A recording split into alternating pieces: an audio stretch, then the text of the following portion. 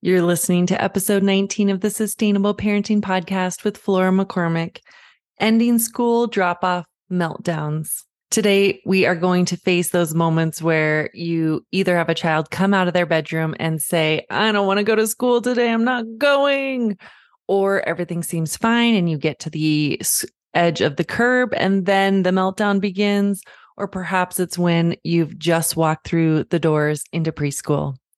If you've had any of these meltdown challenges about resistance to drop-off, today's the episode for you. Let's dive in. Hello and welcome to the Sustainable Parenting Podcast. Let me tell you, friend, this place is different. We fill that gap between gentle parenting and harsh discipline that's really missing to parent with kindness and firmness at the same time, and give you the exact steps to be able to parent in ways that are more realistic and effective, and for that reason, finally feel sustainable. Welcome.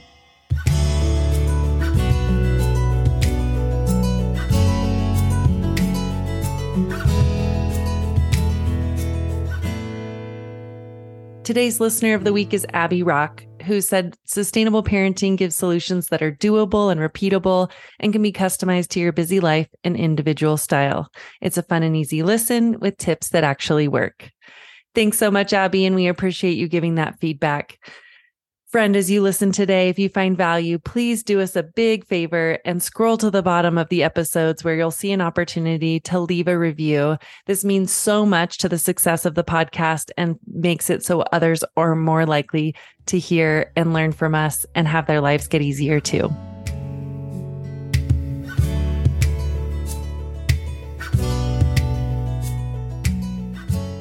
Now let's dive into today's topic. Oh my goodness, I can almost feel my forehead start to sweat and my heart start to pound as I picture the moments where my kids have shared resistance about going to school.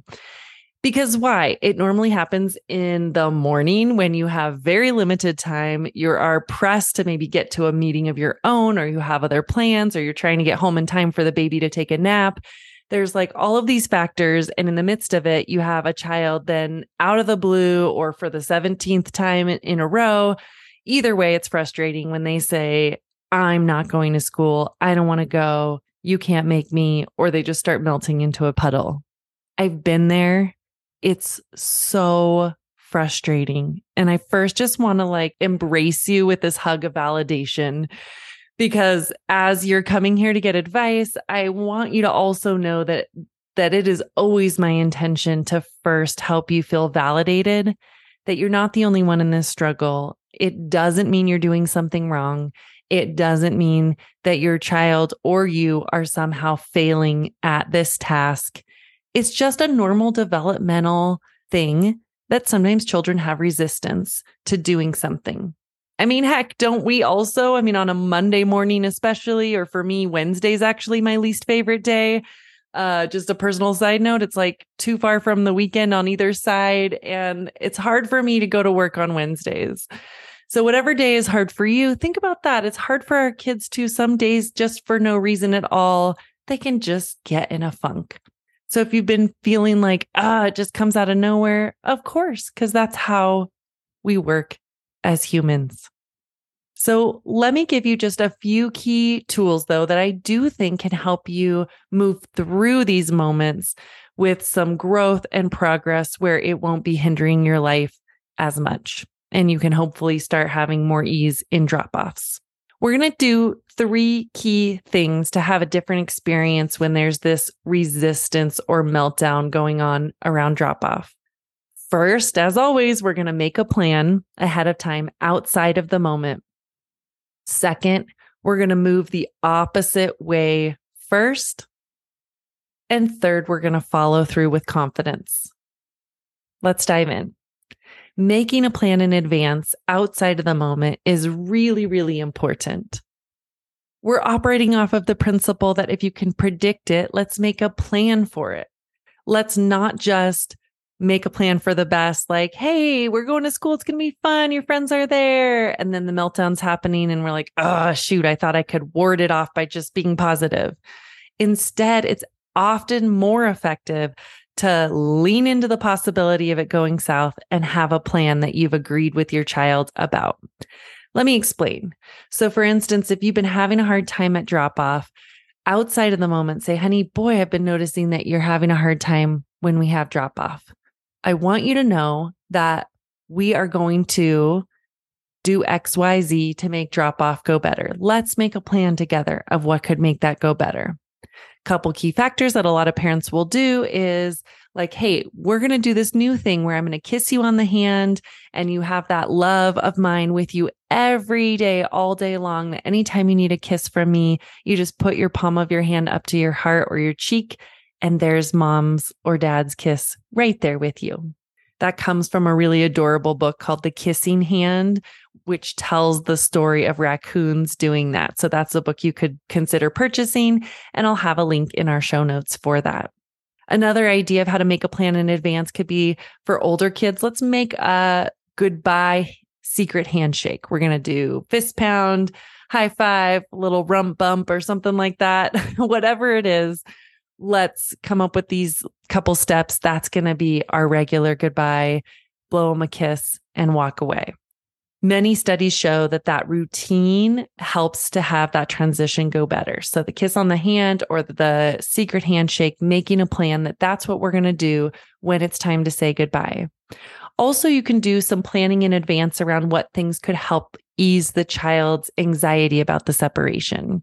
So when my son was a kindergartner, he was very slow to warm up to new things. And I knew he also had this really special connection to his blankie that he would self-soothe by rubbing the edge that had these silky ribbon edges of the blankie.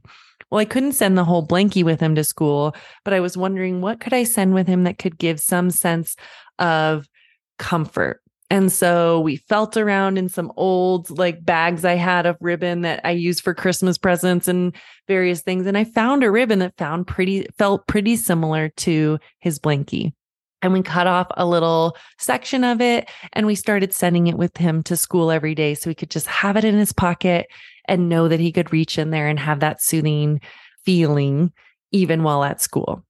Other kids tune in more to sensory of smell. And so you could also put on a little piece of fabric, some lavender or peppermint. Those are both really nice calming agents if you're experiencing some anxiety or stress. I've done that all the way up until to using it with teenagers who are having anxiety at school. So that sensory piece of having them pull it out of their pocket and smell it if they're feeling anxious can kind of snap them out of that nervous system response and put them from the sympathetic into parasympathetic system, firing parts of their brain that will calm them. So let's make a plan in advance of any way we can make this more soothing in the transition. Second thing then is we're going to go the opposite way first. If we notice that the child is having some anxiety in the morning and we want to be like, oh, it's going to be fine. Come on, let's just go solve the problem, make it better, fix it, point to the positive. I want you instead to go the opposite direction, which is to pause and to lean into listening to their feelings for a few moments. Whatever you have, if you're like, I can't do that, I only have a minute to get out the door, I promise you spending 20 seconds validating or giving a silent hug out of that 1 minute is going to likely be more effective than pulling in that 1 minute. Come on, let's just go. We just have to go. Come on, it's not a time to be upset about this. Lean into it with whatever amount of time you have. If you've got 20 seconds, do that. If you maybe can fit in 3 minutes of the 10 minutes you're trying to get to school, do that. I have done this time and again with my kids in resistant moments. Pause, kind of catch myself and go, okay, Flora, stop pulling towards like, let's just get out the door. We have to go. And just sit down on the ground for a second, pull your daughter onto your lap and just hold her and say the words that validate what you think she's feeling. Less is more, doesn't have to be elaborate, just something like, you seem, feeling word. Boy, you seem sad about going to school today. Talk slowly, involve physical contact in whatever way feels comfortable with you, a hand on the shoulder or pulling them in for a hug. and just pause with them to be present. If they say, yes, I don't want to go because Jason's not going to be there today, the easy validation way to respond is just say what they just said. Oh, you don't want to go because Jason's not going to be there. And pause.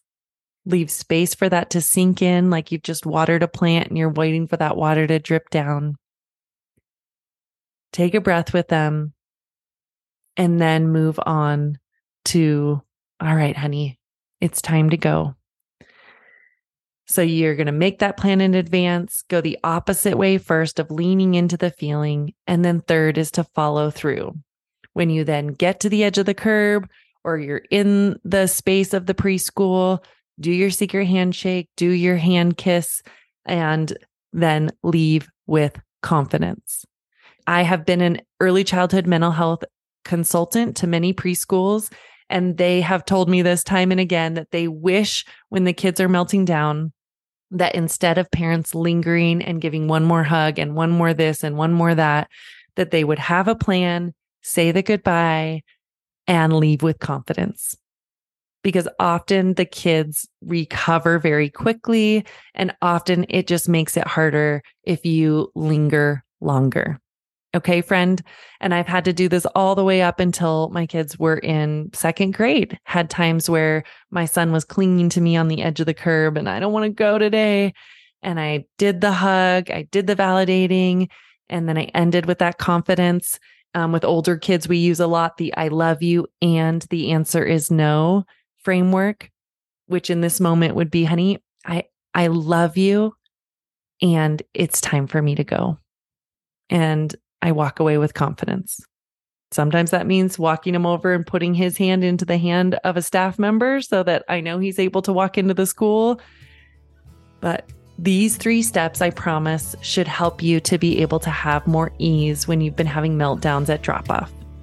If they are not helping you, there may be more factors going on in the story, and let's talk. I offer a free clarity call where you can schedule a time with me or my team to learn more about how sustainable parenting is helpful and what our plan could be to help you with the struggles you're uniquely facing.